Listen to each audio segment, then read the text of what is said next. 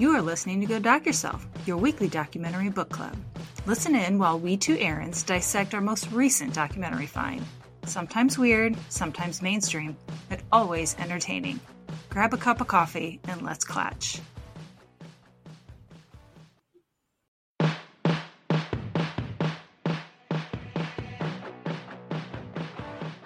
Hi, and welcome to Go Doc Yourself. I'm Erin McCart. And I'm Erin McCord. Welcome back, everybody. Today is full of nostalgia and bright colors and fun sounds. And the biggest shoulder pads. Biggest shoulder pads. It's so many patterns in one outfit. It's amazing that you can put that many patterns together. It really is something. I'm surprised more seizures were induced by that, honestly, because it's overwhelming to the eye and it can trigger something, in my opinion. We'll never know. There's statistics somewhere. Okay. So tonight, we're going to talk about The Greatest Night in Pop. This was done in 2024. It's an hour and 36 minutes long. It's on the Netflix, and it was directed by Bao Nguyen, who I'm just going to say also did a documentary on Bruce Lee called Be Water, which we might have to do, just because that would be fun. Yeah. Yeah. Did you notice that this one is a Netflix documentary again? That it is an actual Netflix documentary? Yes. Yes. Obviously on Netflix, but also paid for by Netflix. I don't know. They had the Netflix brand on it, so that was kind of fun. We just did, John was trying to talk to aliens, which was also a Netflix jam, so. Well, I mean, they have quite a few good documentaries, so. They do. Yeah. I'll give them credit for that. And no commercials yet. Well done, Netflix. You might be the only place we go to for documentaries coming up. It's just going to make my watching so much longer. It's going to piss me off, and I'll just turn it off. Maybe read a book. Probably not. I don't know. So I like that there's kind of a bit of a blurb at the beginning, or a quote. It's not like on the screen or anything, but they said, the greatest artists of a generation came together with all of our ego, with all of our talent to save some lives. And I thought, well, that's a really nice way to put it. Right, because this is about the song We Are the World, which I remember as a child, but I didn't really understand. I mean, I understand it was a fundraiser. I understand that a bunch of really famous people got together, but the logistics of how this came together and the aftermath and the way they accomplished the goal was really interesting. So I'm so glad they did this. It's a fast watch. I'm just like, ooh, the whole time. It's so exciting. It is. And you're right. This came out in 1985, so I would have been 9 going on 10. And I remember the video, again, it was the 1 year I had cable, I'm guessing, because I remember the music video was a big deal and the song was everywhere. And also at that time, there were a whole lot of commercials about the famine in Ethiopia, specifically Ethiopia at the time. But I think there were others in Africa around the same time, but that's the one they really focused on. And there were a lot of commercials trying to garner support and funding and stuff to help. So this was just one more aspect of that people took on to try to get some money to support that. Right, because this is really the first big push that they're bringing famine relief, like kind of the word of famine relief to America, because, you know, we throw food away like it's nothing. I did it this morning. And that's not an option for a lot of folks. So to kind of get us out of our own perspective and invested in somebody else, these are the kind of things they had to do to wake us up a little bit. I think, unfortunately, a lot of that famine was politically driven as well. And so there's a lot more to it than just droughts equal famine. There was relief getting there that was not getting to the people. It was used as a political tool, and a lot of people died because of it. So there was a lot more involved than just, we're going to send them food. That isn't discussed here, but if you want to look into it at some point in time, it's interesting to read. It's devastating to read, but there's a lot more to it than just drought equals famine. Right. So I guess the group that you want to discuss, it's USA for Africa. That's what's on the banner in the back of the video. You can kind of see sponsorship, not necessarily, but just that's the association here. That's the group that's promoting and kind of making all of this happen. Mm-hmm. Right. And it was actually brought forward by Harry Belafonte. And he was at this point kind of a statesman. He was still acting, still singing, but he did a lot of political work as well. And this came to his attention, and he really pushed for it and got others involved in it. So he's really the, there's a word for it, the champion Catalyst? for this. Yeah. Yeah. Yeah. Either of those will work. Right. So he brings it to an agent, a guy named Ken Cragen, who's representing different artists, I think, when they are trying to get the ideas together, kind of pull it all together, who starts to work with Lionel Richie, who is the coolest guy I have learned from this documentary. This dude is everywhere. Yeah. Yeah. Yeah, this was like the peak, the height of his solo career, right? So he was with the Commodores, and he left the Commodores in the early 80s, I think, and went on his own. Now, he had so many hits, and I remember them, probably all of them, but he was really, really famous at the time. And like he said, at this time, he was, making music. He was chosen to host the American Music Awards, which is a really big deal back then. I don't know that I really think about it much now, but back then it was a big deal. And he was performing on that show, and so he was really busy at the time. Yeah. So again, he finds out about this from his agent. And so there's also some commentary here from, Stephen Ivory, and you already hit on some of it, that kind of the history of Mr. Belafonte. Once he was a well-known artist, he kind of changes his focus to trying to take care of other people, especially shedding some light on stuff that is not as popularly known. And he's having a huge social impact beyond his music. And of course, the famine in Africa is one of those causes that's near and dear to his heart. So he's trying to rally people to help in some way. They do discuss that a guy named Bob Geldof had recently released a Band-Aid single, which is another big song that you might have heard. And I thought We Are the World was first, and then the Band-Aid one was second, but that's not the case. So, yeah, Bob Geldof was the actor in Pink Floyd The Wall. Yes. He was also the lead singer of Boomtown Rats, I think is the name of the band. And he did Live Aid. He was the one who kind of pulled Live Aid together, this big concert later. So it starts with these singles, right? He did Band-Aid, and then we have this We Are the World single, and then it moves on to larger things later. But I don't know what it is about him that every time they talk about him or he opens his mouth, I just cringe. I think because every time he did something for charity, it seemed like it was more for him to get noticed for doing something for charity. And that might not be the case at all. But he seemed to be really vocal about, look what I'm doing for everybody. And that just turned me off. I mean, I'm glad he did stuff and people benefited from it, but I don't know. Something about him. I kind of feel the same way about Bono in his work. And I'm like, just any of the photo opportunities, please take your sunglasses off. Like, it's just annoying.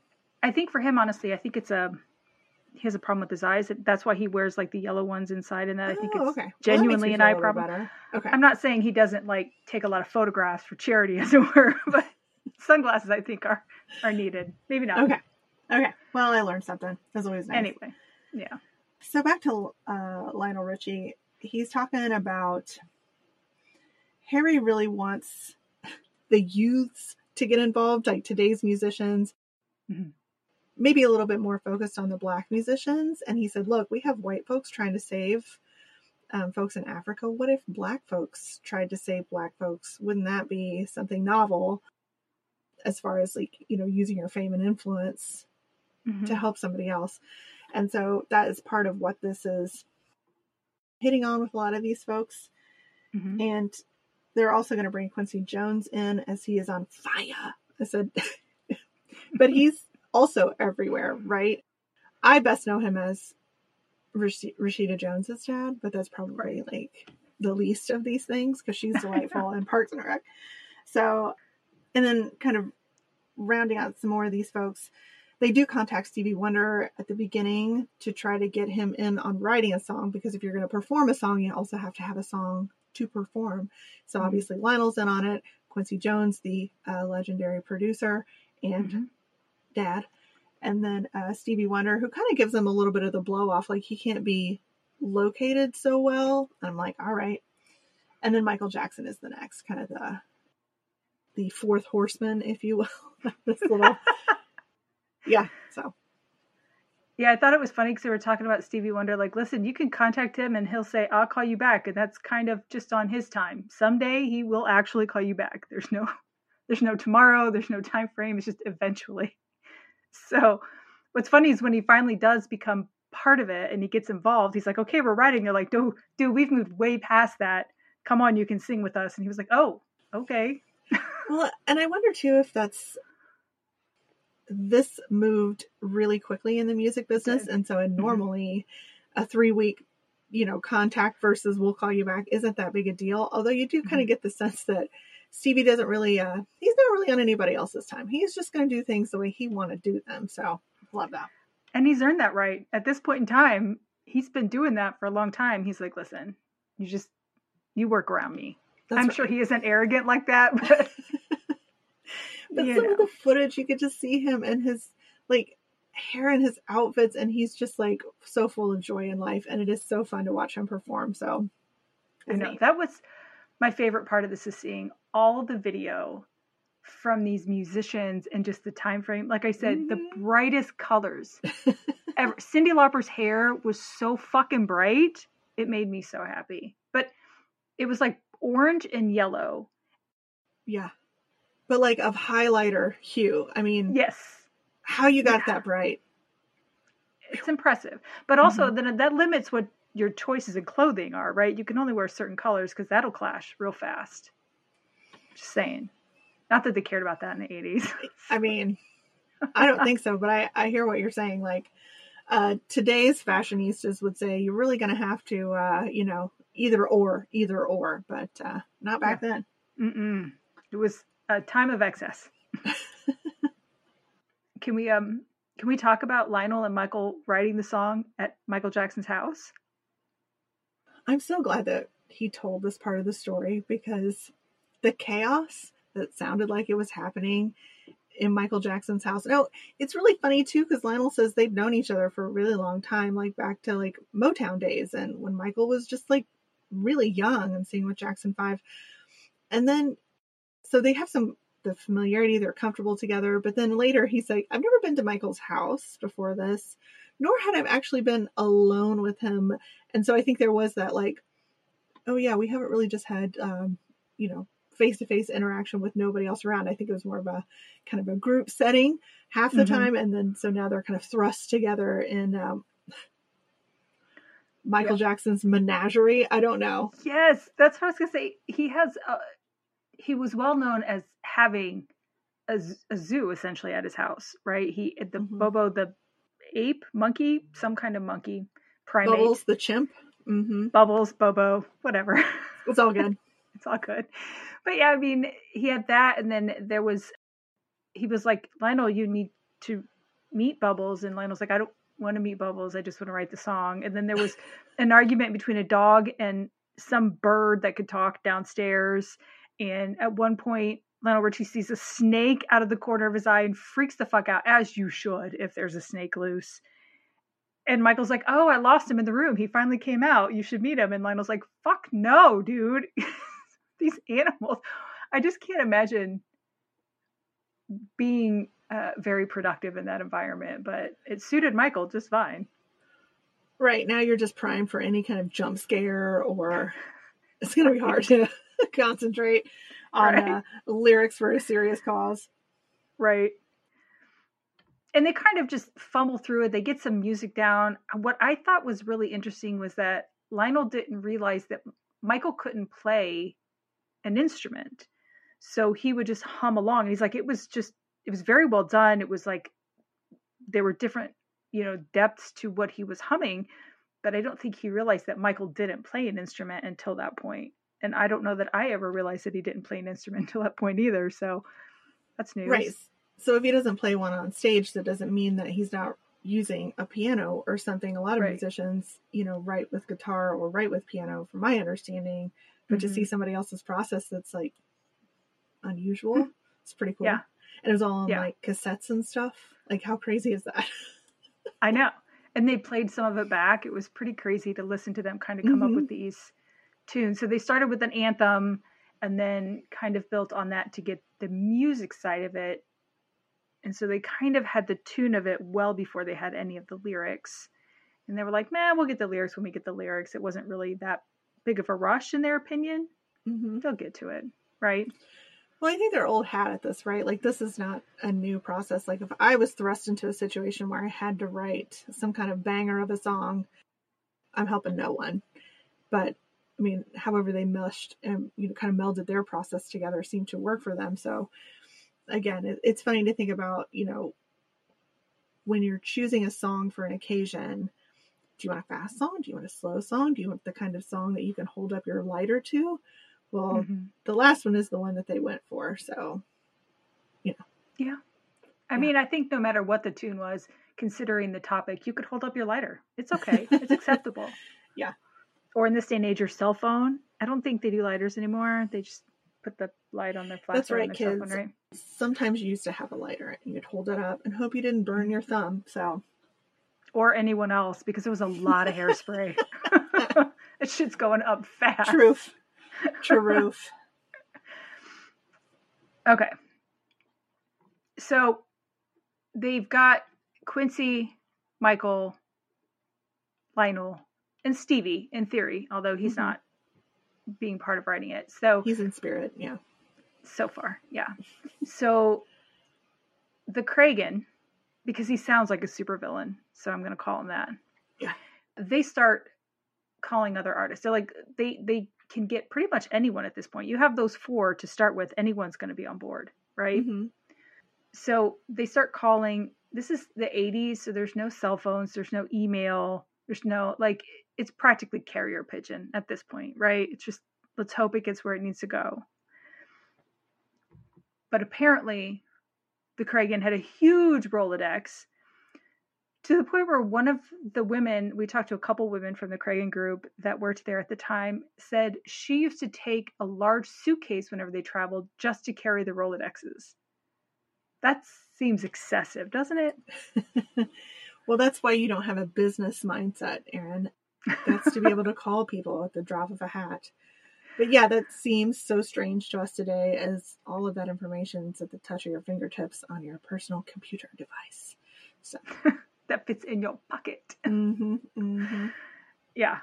It was so funny to see these huge Rolodexes. I'm like, oh, I don't know that I ever had one properly.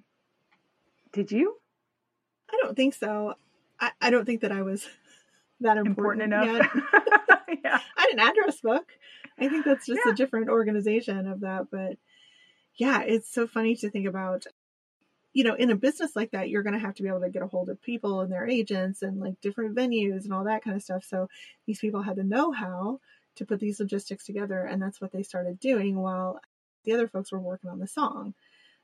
At the time, they do decide that the easiest thing to do to get people together is to capitalize on the fact that the American Music Awards is creeping up in about a month. And so most of that travel stuff is already going to be taken care of. So they're going to try to pull it together on that night. Right. Because getting that many really famous, busy people together at the same time and getting their schedules to mesh up would be near impossible. Right. And so this instance, they're all going to be in town already, have their schedules cleared specifically for this event. Why not take advantage of that? That was brilliant. Honestly, that was a brilliant thought. Whoever came up with it, well done. Harriet, that's the lady's name that I have. I think Harriet and Wendy are the ones that I captured that were talking about some of this. And they get on the phone with Larry Klein, who is the producer of the AMAs, because they're like, who's coming? How can we find them? So they, again, they're kind of trying to capitalize on the time that they have. So yeah, it's the who's who of 80s music. And so that was really fun to see how they kind of combed through people and got people lined up. I think it's really funny that everybody was talking about Prince, obviously huge in 80s stuff and beyond, but that was a big year for him. And also Sheila E. was they were in a relationship, I think, at the time. So they were touring together and stuff. And that's when she had like Glamorous Life and all of those. So and cute. He had Purple Rain. Yep. Yes. So that's how those two got on the short list, right, of folks. And then they start talking about Cyndi Lauper and Bruce Springsteen. And I mean, my God, who else? Hall & Oates. Yeah. Lindsey Buckingham. I mean, oh my God, what is his name? The one that I forgot all about, the Ghostbuster. Dan Aykroyd. I was like, well, that must have been weird for him to walk into that situation, right? Considering. Did you look and find out like what the story is and how he got there? Uh-uh. So I guess he actually is a musician. Oh, he's in the Blues Brothers. Yeah. Yeah, exactly. But that's not really related to this. What I saw when I looked it up, because I'm like, why? He seems like such an odd choice. Right. Not that I don't love me some Dan Aykroyd. But evidently he was at the studio for something else and just kind of got pulled into it. And it was completely by accident. I love the article that I read. And he was like, he was there with his dad and they were talking to somebody and they thought it was something else. And then he just got yoinked right in. And I was like, for all night? But sure. I mean, I would sit in the background and act like I'm singing if you want me to. That's fine. Yeah. So when you're watching the footage, it's so fun to go through. And there's always somebody that I either don't know or I'm like, God, I forgot who that is. But every time I know exactly who he is, because he just jumps right off the screen. And I'm like, the fuck is Dan Aykroyd doing there? Right. There were so many people that I forgot were part of it. Like Paul Simon, even though he has like a solo. Lindsey Buckingham, I completely forgot. The ones that I definitely remembered were obviously like Cyndi Lauper. She had a nice big part. Huey Lewis. Bob Dylan. I absolutely remember that one. I can't wait to talk about that later. I know. So there's some that I definitely remember and some that I definitely forgot until I watched this and I'm like, oh yeah, they were a part of it. So. Well, I watched it with Dave the other day and I was like, okay, you have to tell me who a couple of these people are because I didn't know who Waylon Jennings was to look at him. Oh yeah, he stands out too. He definitely stands out. He does. But I'm like, I feel like I should know everybody and, everybody there. Because I consider myself a bit of an audiophile, you know what I mean? But, so that was one. Lindsey Buckingham doesn't look like Lindsey Buckingham to me, but he does look like a racer head and I don't understand it. So he's like, that's Lindsey Buckingham? And I'm like, oh, is okay. It So it was really funny. Who is the one? Al Jarreau was one I did not know that name and I had to look it up. I know a lot of his songs, but I'm like, I don't know that name. So, I was like, oh, okay. Yeah, he's got a couple jams. Adult contemporary. Yeah. He's right up there. Let's see. James Ingram. That's one that I was like, I meant to look up to see what he sang. So I'm sure, I've heard the name. I just don't know what his tunes are. The one I think that comes to the top of my mind, didn't he do a duet with someone for like Dirty Dancing or something like that? Now I have to look. Oh, okay. Because I'm going to look that up right now. Live on air. Okay. Just Once, Somewhere Out There with Linda Ronstadt. That's it. From the American Tail. Is that it? Yeah. Yeah. Baby Come to Me 100 Ways. I Don't Have the Heart. When You Love Someone with Anita Baker. I think I know I Don't Have the Heart. Not the way you want me to. Okay.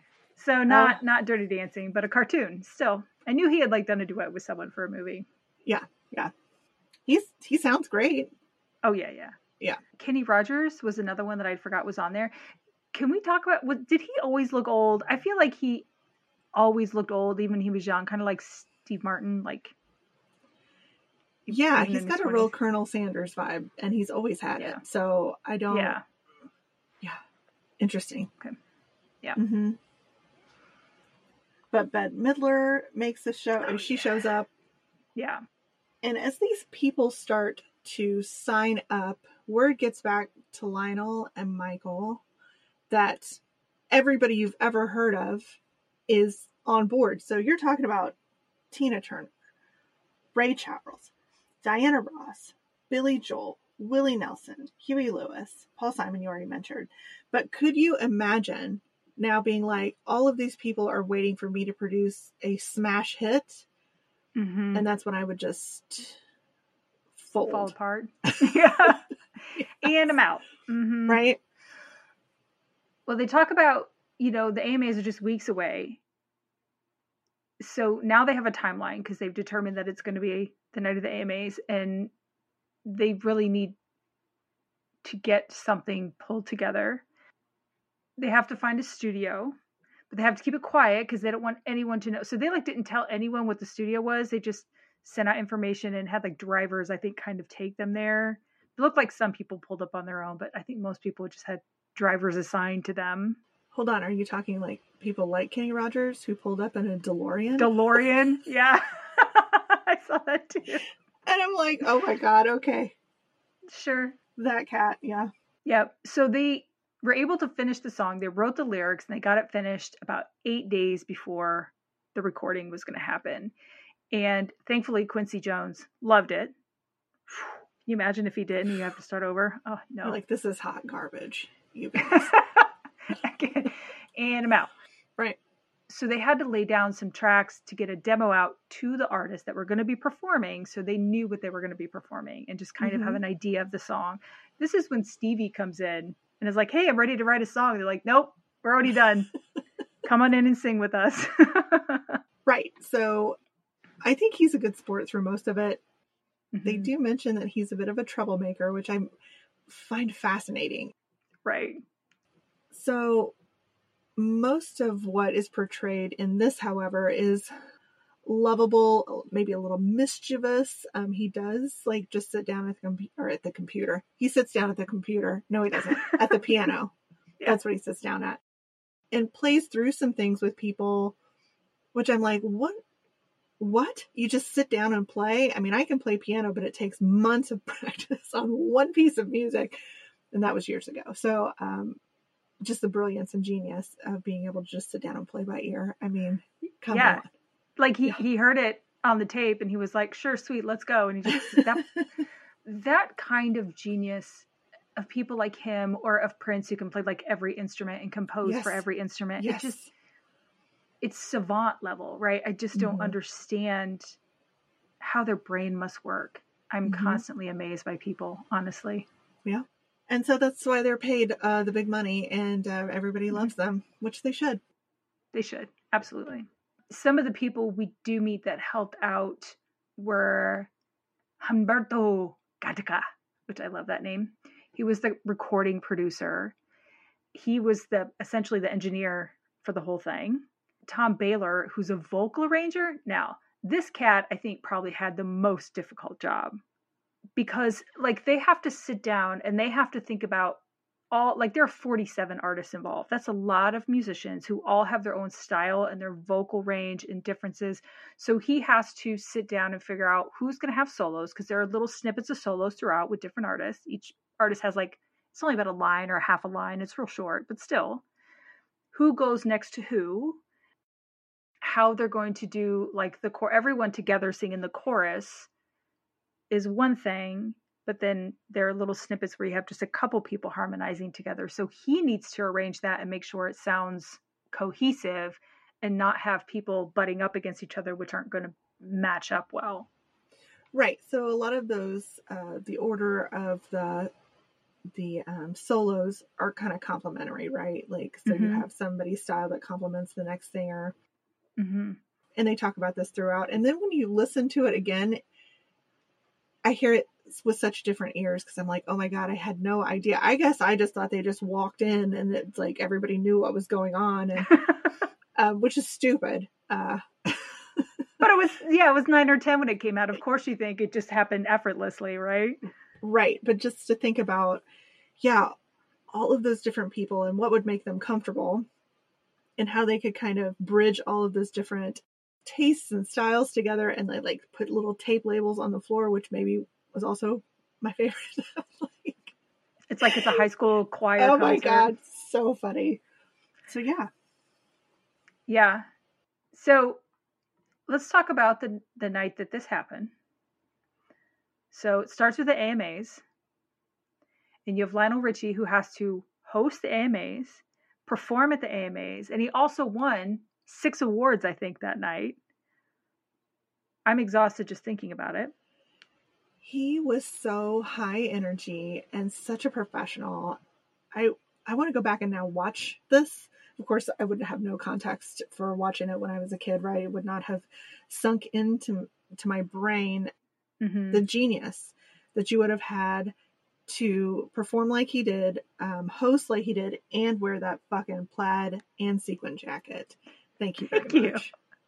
So many patterns mixed together throughout There was one time they show him getting out of a car and he has like triangles and plaid, some stripes somewhere, maybe a paisley. I'm like, it's like a toddler dressed themselves, but they got away with it.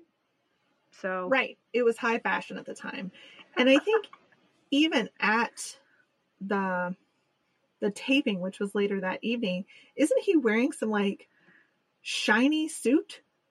Yes, because at one point they're like, Lionel's the one who has to get everyone together in the singing room. Like, well, he has shiny pants on. Of course he's in charge. It's the only option. The gold lame of my dreams. I mean, like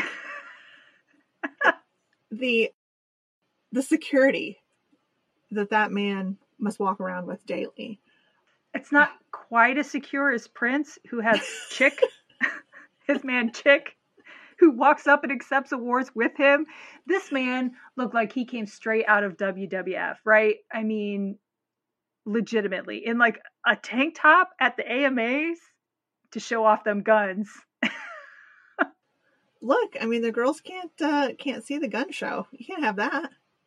Right. We have to have that on display. It was so interesting because they're like, who's going to attack Prince walking up to the stage that he needs security with him? And I'm like, listen, he's just bringing them along for everything.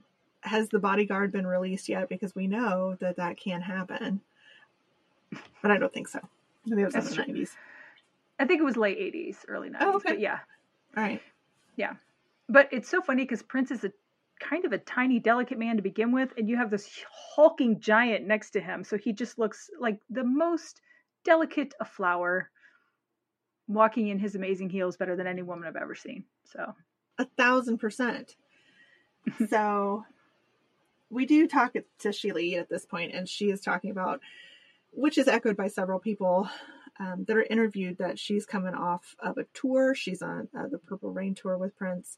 She performs at the AMAs. She's absolutely exhausted, but she does secure a last minute invitation from Lionel Richie to be like, oh, you should totally come and do this thing. And like, maybe Prince can come if he's not too busy or whatever. So I thought it was cute that she speaks in this and she looks stunning. And then to see her perform was so fun. I remember her in that time frame, and I remember wanting to look just like her. Now, I'm not going to look anything like her because I'm pasty and I don't have amazing hair. And I have no talent for drumming or any other instrument. She was an amazing drummer.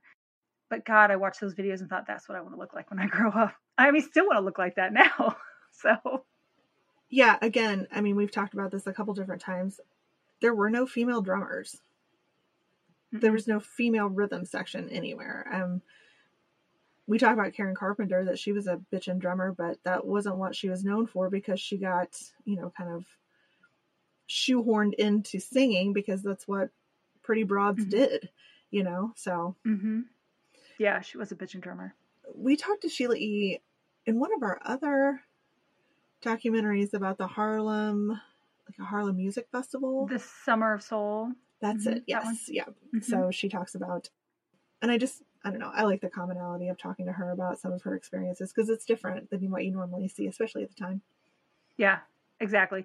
Well, they try to put her into a category of just singing as well, because if you look at videos in that, so to see her perform like this at the AMAs, where she was up front drumming and singing, I love that they did that they kept her in that role of drumming, because I'm guessing her concerts were similar to that. But yeah, in the videos and that, I just thought she was a singer when I was a kid. I didn't know she was also a drummer. So one of the things that I wouldn't say was funny. It was a little bit disappointing. Was Cyndi Lauper comes up to Lionel Richie backstage at the AMAs. Now, her boyfriend, they don't say who that is at the time, but her boyfriend at the time had heard the song, like got a hold of the demo and heard the song, and he didn't want her to sing on it because he didn't think it was going to be a hit.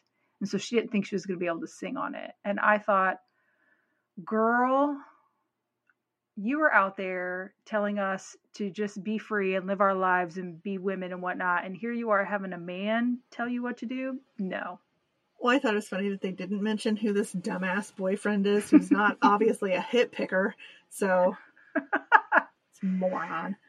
Yeah. Well, Lionel Richie was able to talk her into coming still, so I'm sure she's thankful that she did participate. So we do talk to her now. I mean, she is interviewed as part of this documentary, and she still looks fucking amazing with like lavender hair. I love her so much. Yeah.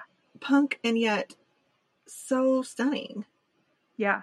I think she looks amazing. I've seen her in other things like commercials and just different political things. And yeah, she looks amazing. Love that. Mm-hmm. So a couple of people that came in for the taping. So there, after the AMAs, of course, the Kurgan was like, everyone go to the studio now. Mm-hmm. But there are a couple of people that had to fly in for it. Dionne Warwick was one. And it's funny because she had no idea what she was flying in for. They're just like, hey, come record with us. And she's like, okay. Because she was like in Vegas doing a show or something.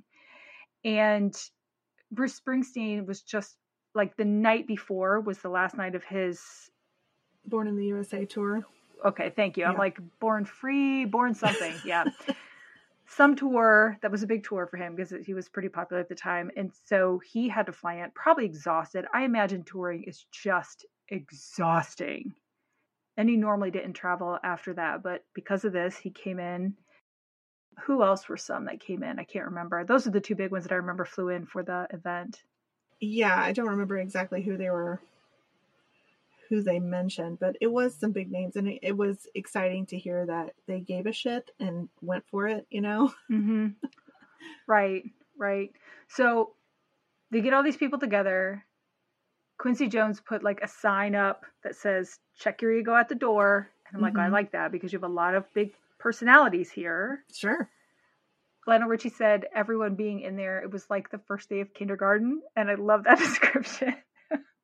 Right. Because they talked like, these people don't really have a lot of interaction with one another. Of course, they know of each other and they're competing against each other for your dollar. But to just be in a setting like this is foreign when they're all together. So I thought that was really cute. So I think there's like some mixing. And again, this is like 10 p.m. because they were a whisk away from the end of the AMA. So I assume people aren't drunk and whatnot, or they don't get distracted or whatever. I mean, there's all kinds of possibilities, I think. So they're whisked away. They arrive. It's like sort of a second red carpet because they were definitely talking about people being on walkie-talkies and they're like, Kim Carnes has just pulled up or whatever. So cute. Right? Bob Geldof is there. He is part of this. He does speak at the beginning just to kind of bring it home. So like it's this energetic atmosphere. And then he's like, listen, this is fun, but this is what we're here for. This is what these people are experiencing. This is what I've seen having gone there. And it just really hit home that this wasn't just for funsies. There was a real reason behind this. And I think it gave them some focus and motivation, which was good, even though it's Bob Geldof. But he has a lovely accent to listen to, so that's good. It was interesting, too, because he hit on the fact, he said, we don't know what it's like to have nothing. And by nothing, I mean, you don't have fresh water. You don't have any place to, you don't eat. Like there are literally dead bodies everywhere. I mean, he said it a little bit more eloquently than that. But, I mean, he's really painting a picture for these folks. So while it could come across a bit of a downer, yeah, I think it just adds some gravitas to what they're here for. And before they record, it's probably important to set the mood. Yeah. So they're on a picture, a high school choir where you have people on like risers and you have like 47 of the biggest artists of the time. And some of them weren't even that popular at that time. Bob Dylan, I would say, wasn't like in his prime, right? Same with Harry Belafonte. He wasn't necessarily in his prime musically, but they're just all standing around and they start singing this chorus and going through it. And they're bright lights. So they're also recording the video at the same time. So you have these huge lights shining down on them. It's probably hot. People probably smell. You could see them sweating. They're just standing for a really long period of time. I thought, how does anyone not pass out? I mean, I'm guessing there was a lot of coke involved, but I don't blame them considering what they had to go through. So, right.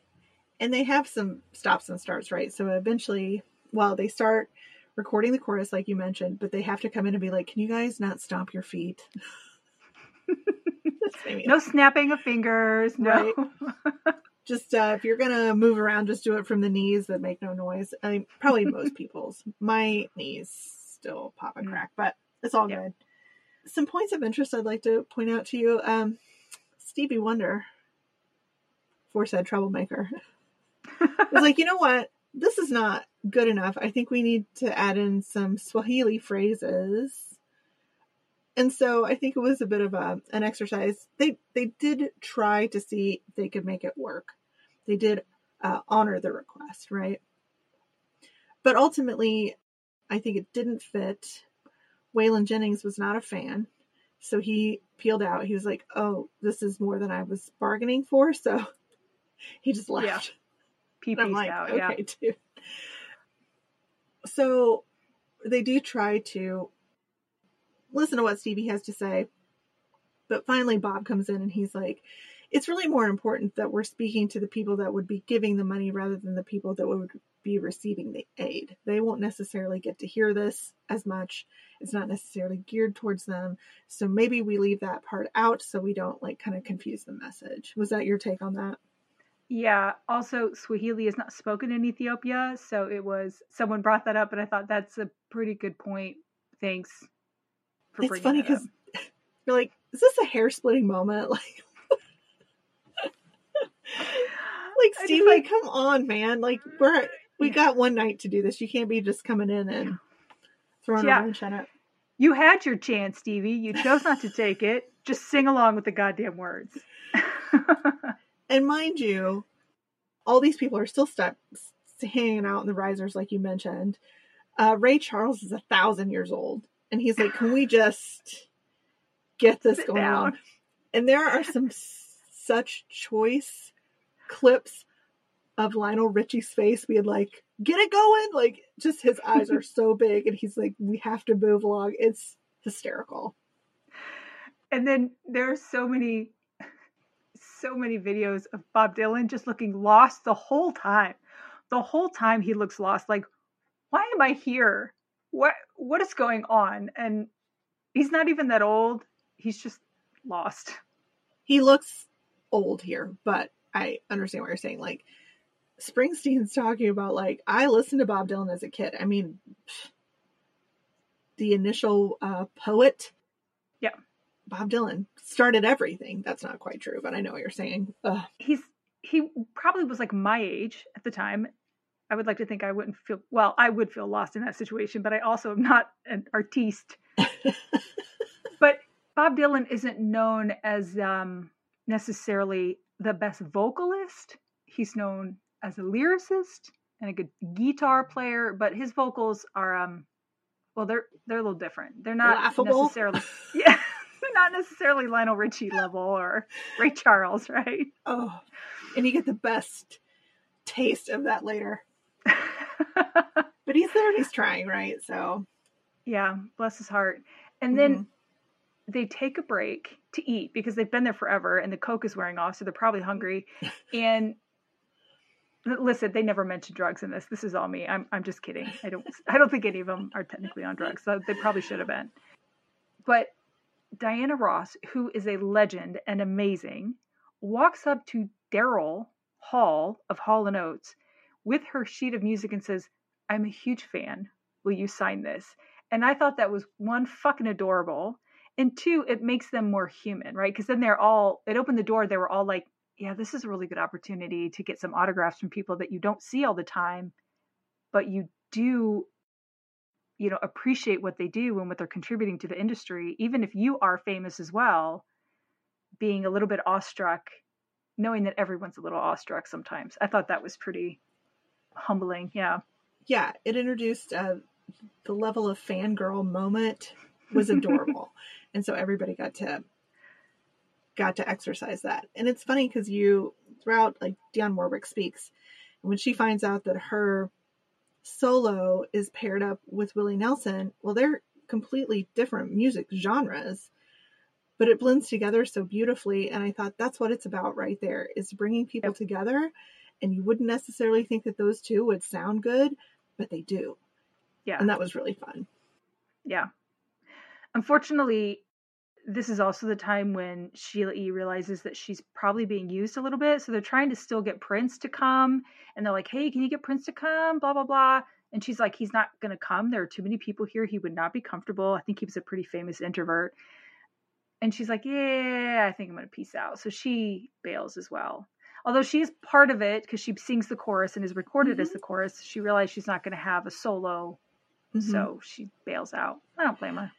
And I think it's kind of tough because she got a last minute invitation, and that's what she says. And so I think it's interesting that maybe there's a little bit of truth in both of those statements, that she got a last minute invitation. But to me, if you got a last minute invitation, is it really realistic to think you're also going to sing a solo? I don't know. But I agree that maybe they took advantage of the fact that she was there and she was Prince bait. I don't know. But he did offer to come over and play a guitar solo in a different room. But again, they're like, look, we don't really have the ability to get off script here, because that's when, all our careful planning falls apart. So I get it though. That was a lot of people in that room. I probably would have a little bit of anxiety too. So, you know. Yeah. And he's so tiny, he'd get lost. So, yeah. So there's a moment where they talk about Harry Belafonte and that he's going, kind of telling the crowd, like, he's the one who started this. This is a issue that's close to his heart. And, kind of everybody starts to give him a clap. But then Al Jarreau comes out of nowhere and starts in with probably his most famous song, which is Deo, or it's actually the Banana Boat song is the technical name for it. But if you're a Beetlejuice fan like me, yep, it's that's the song, that they sing at that, and it's such a great song. But anyway, he kind of pipes up and starts it, and then everybody picks it up and they sing to Harry Belafonte, and I was just like, oh, goosebump moment. So I know. Cool. I had like tears in my eyes. I had goosebumps. It was just so moving to watch them give him tribute like that. Yeah. Right? Yeah. So beautiful. It was really sweet. And probably Al Jarreau's best moment of the whole. Oh. Right. So now we're into the solos. And one of them is Al Jarreau. We'll get to him.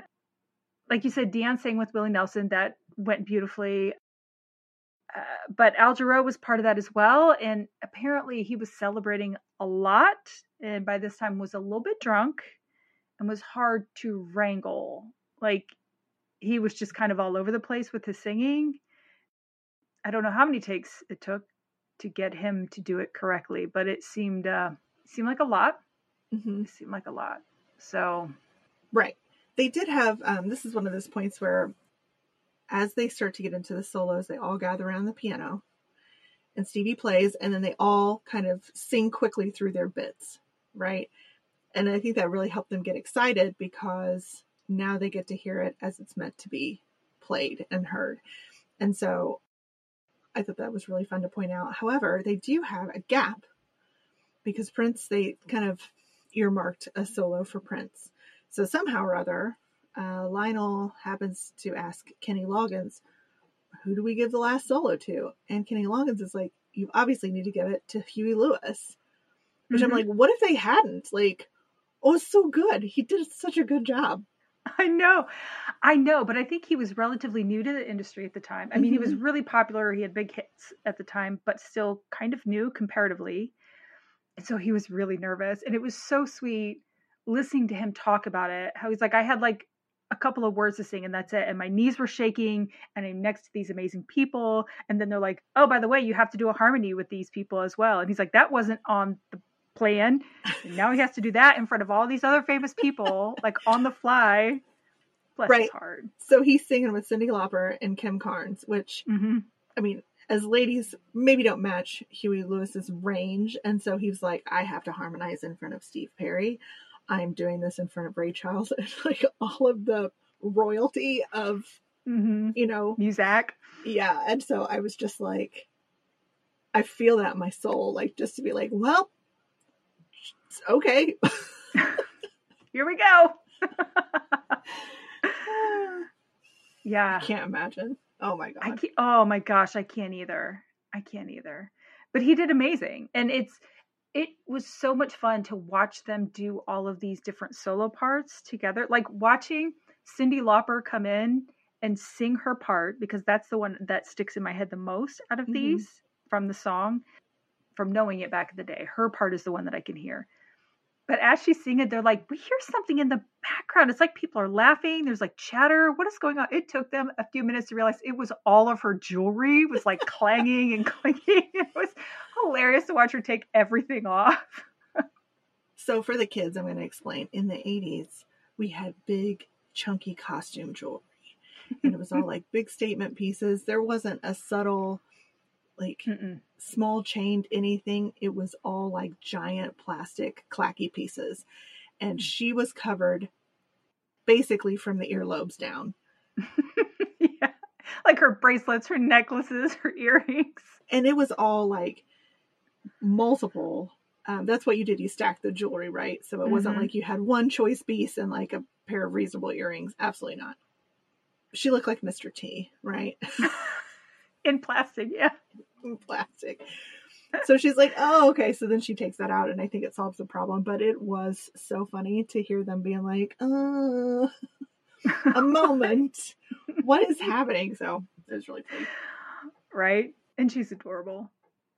Then they get to Bob's part, and he doesn't quite know what he's supposed to do. So Bob also, I was unaware, but seems to be very introverted and a little bit overwhelmed by the situation. So he's kind of singing real quietly, like he's doing the chorus. And they're like, that's not what we want you to do. That's just your follow track or whatever they called it, like supporting tracks you can hear.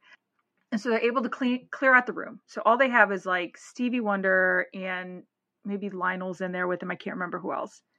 And Stevie was able to just kind of walk him through, play the piano, kind of mimic how Bob would sound. Apparently he was a very good mimic. And so how he would sound and how he would sing it.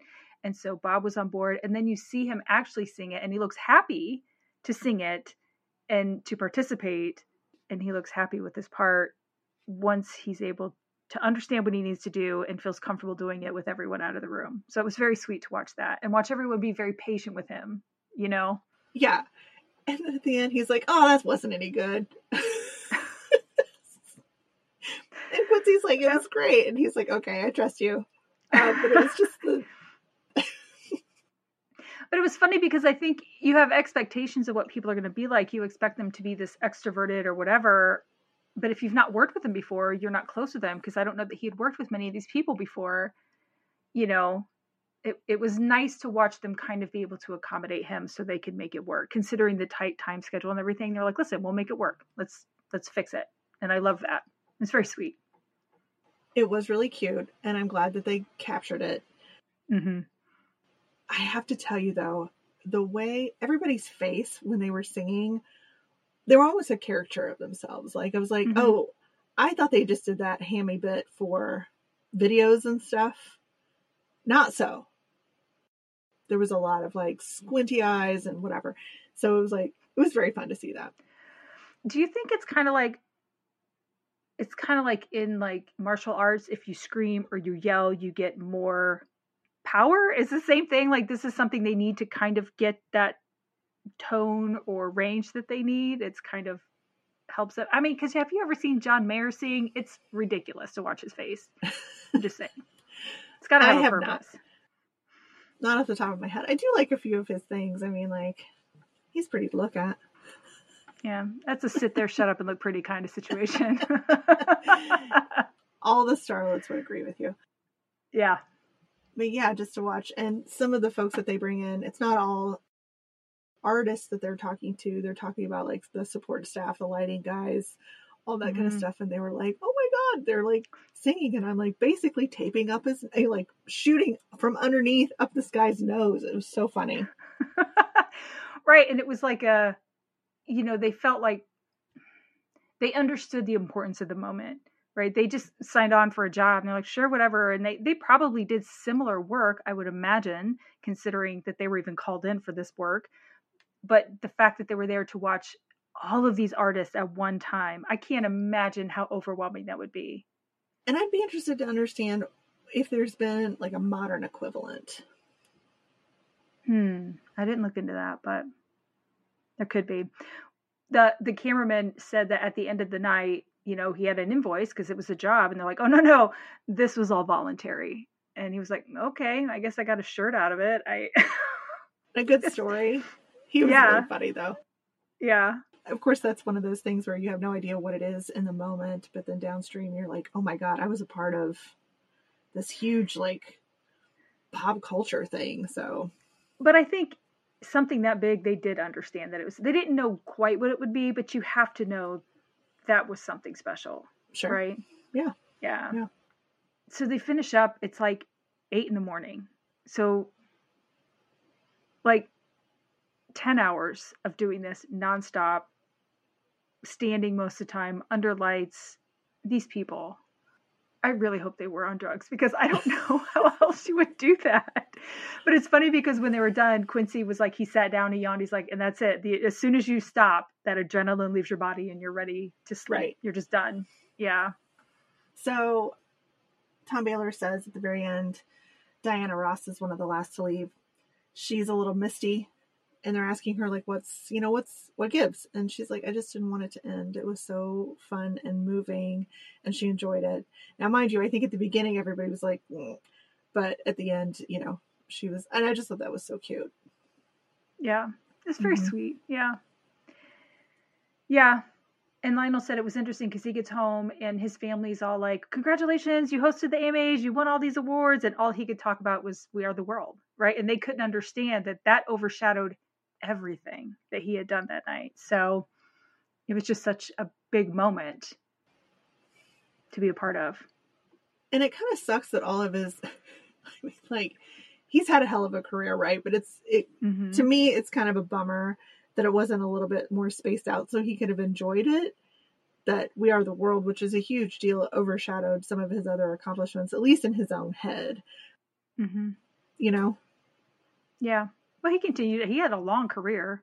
So I think after he was done performing so much, didn't he go into producing and that? I think a lot of them do go into producing so they can help the younger generation, but I'm sure he does something with music still. He looks amazing. There are several of the people in this that I think they aged so well that they look much better now than they did when they were young.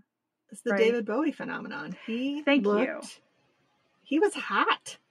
He was awkward at the beginning. Yeah, he was just so weird. The bad teeth and the weird hair. Oh, bless his heart. Yeah. Yeah, in the end, he was beautiful when he got older. Kenny Loggins looked great. Huey Lewis looked great. Dion looks amazing. It was really fun to see all of them. Cheekbones that could cut glass. Jesus Christ, that woman. Amazing. So the first printing sold out of this single. It is just a single, but it's not like they made a whole album. They made one song. So the first printing sold out. It says, following its release, We Are the World achieved significant recognition, winning Record of the Year and Song of the Year at the 1986 Grammys and a special award at the AMAs. Since the release, We Are the World has raised over $80 million, which is equivalent to approximately $160 million in today's money, for humanitarian causes in Africa, and continues to raise money to this day. My thought behind that is, will the money from this documentary go towards that cause as well? Netflix, this is to you. And then there was also a ripple effect that artists started to realize that they could use their platform to make a difference. And so you have big shows like Farm Aid. We just had Farm Aid in town last year that raised money for farmers and stuff, especially when there are droughts and there are issues. The Live Aid, which there's a lot of behind that one. That was a Bob Geldof concert. That was the big to-do. a couple of downers from that is Bob Geldof was pissed because Queen went on right before them. And so, of course, Queen puts on an amazing fucking show. And then, how do you follow Queen? Yeah, well, he scheduled it or helped schedule it. He should have known. Calm down. Right? Then the Boomtown Rats come on and you're like, yeah, whatever. But that's time to go get a drink. Yeah. Time to go to the bathroom right before the line gets long. But also there was a lot of controversy about how the money was spent. So it's thought that the money went to the government of Ethiopia, which was part of this problem. And so it didn't actually get to the people. I'm not sure how much of that is true or not, but there was a lot of to do around that. So that's unfortunate. Whereas I looked up for the money raised from this We Are the World single, it looks like it legitimately did a lot of good. And they were able to do a lot of good with it. So that's good to hear. Right. They do at the end play the song for you. And after listening to all the different work and all the challenges they overcame, to hear these vocal tracks, like especially the singles for me, there's nothing, they're such professionals, right? I'm like listening for a click or clack or a stomp in the background. There's nothing. But it's so fun to listen without looking at the screen and picking out the voices. I really enjoyed doing that this time. So, and I haven't heard it in years, right? It's been decades since I've heard this song. And so to hear it again brought back so many memories of where I was when this came out. I think it was the summer of 85 and what I felt like and how it was just lovely to hear again. And it was a world premiere, right? It was a coordinated effort that nobody had heard it until they did like a big synchronized to do, which they will do every once in a while. I mean, I don't know how common it is now, but there was a time when they were like, all right, everybody, grandmas and children, gather around your radio and you can listen to drink your Ovaltine, right? Listen to your cereals. Maybe a little bit back where I haven't brought that back that far, but yeah, they really made kind of an event out of it. So yeah, and it was on all the time. That was the problem with only having a couple radio stations, is you heard the same 10 songs 1,000 times a day, but right, they told you what was good and what wasn't. You didn't get a choice. This is what's good. This is what you listen to. Yeah. Oh well. So at the very end, Lionel comes back on and he's talking about some poignant words that his dad shared with him.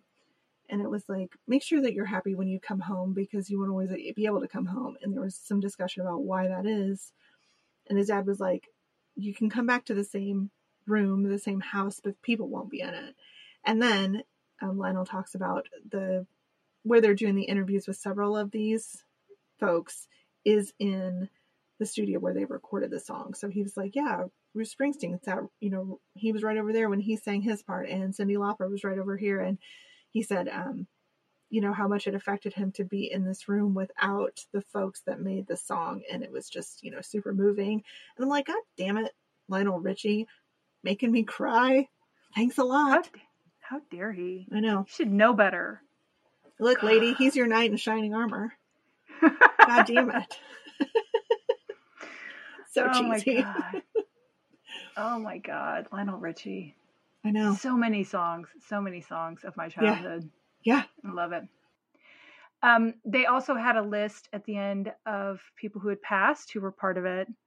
So in loving memory, as it were, to Harry Belafonte, Michael Jackson, Ken Cragen, Ray Charles, James Ingram, Al Jarreau, Anita Pointer, Junior Pointer, both from the Pointer Sisters, Kenny Rogers, and Tina Turner.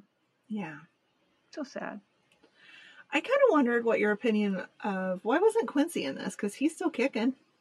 I mean, he's in his 90s, or he is 90, so I wondered if maybe that was it. But I wish they had put a blurb up, as I was thinking about that the second time I watched. Well, they have clips from him talking about it, just not recently, right? When they talked about it shortly after it was put together or whatever, when they did this in the 80s or maybe in the 90s, someone talked to him. But they do have some video and some voice work from him talking about what it was like to make it. But yeah, it's not recent. And it could be that he's just not able to participate in stuff like that anymore. That's kind of what I wondered, but it would have been, I mean, they draw in so many people to talk about this. I just thought it was strange that maybe, but I agree with you. There's probably a good reason. Okay. This was so much fun. It was so nostalgic. Mm-hmm. I'm thankful that Netflix put it out because it's not something I would have thought about Mm-hmm. for a documentary, but once I saw it, I'm like, oh my God, I have to watch that immediately. I'm so excited to see something where people are coming together and getting over themselves to put, I don't know, the more important stuff first. I am really drawn to those kinds of things right now. So it was a balm on my soul to see some fucking people working together. Right. You know, so I appreciate that about this. Mm-hmm. Did you have an honorary Erin for this episode? I do. Okay. I'm going to go with Diana Ross. Okay. I thought it was so cute that she goes up to Daryl Hall and she's like, look, I'm your biggest fan. My dude, I'm going to need you to sign this. And I say that because Daryl Hall in this footage is a complete snack. And I did not remember him being so hot when he was, I mean, I was mullet like and all 8 or whatever. But I was like, oh, sir. And then I kept thinking about, where's John Hall in all this? He was there. I know he was, but he was like, that's a tough one to me. They were a duo. Yeah. Daryl. Well, Daryl Hall and John Oates. So where was John Oates, not John Hall? Yeah. Daryl Hall, John Oates. Where was he at? So in the background where he belongs. Sorry. But I'm like, oh, that's a tough partnership. So anyway, I think it is pretty tough because they have a lot of ownership issues over the music that they've gone through. So I think it is a tough partnership. Yeah. Okay. Who was your honorary? That was tough because there are a lot of personalities in this. My honorary Erin is actually going to be the cameraman because he was like really in awe, but did his job, professional, and just kind of in the background, getting shit done. And at the end of the night, they're like, "We're not paying you shit." And they're like, "Okay, I guess I just do my work, and that's kind of how many times have we been walked over, or walked on? Like, oh, okay. Truth. Unfortunately, that is some Erin energy, but I like that he had the bright side of being like, well, I have a story, so yeah. He had a great story. He did a great job, and I hope he got to meet everyone like formally and get autographs, if nothing else. So you can sell that shit on eBay, sir. Mm-hmm. Especially now when it gets more attention again. Mm-hmm. So yeah. Okay.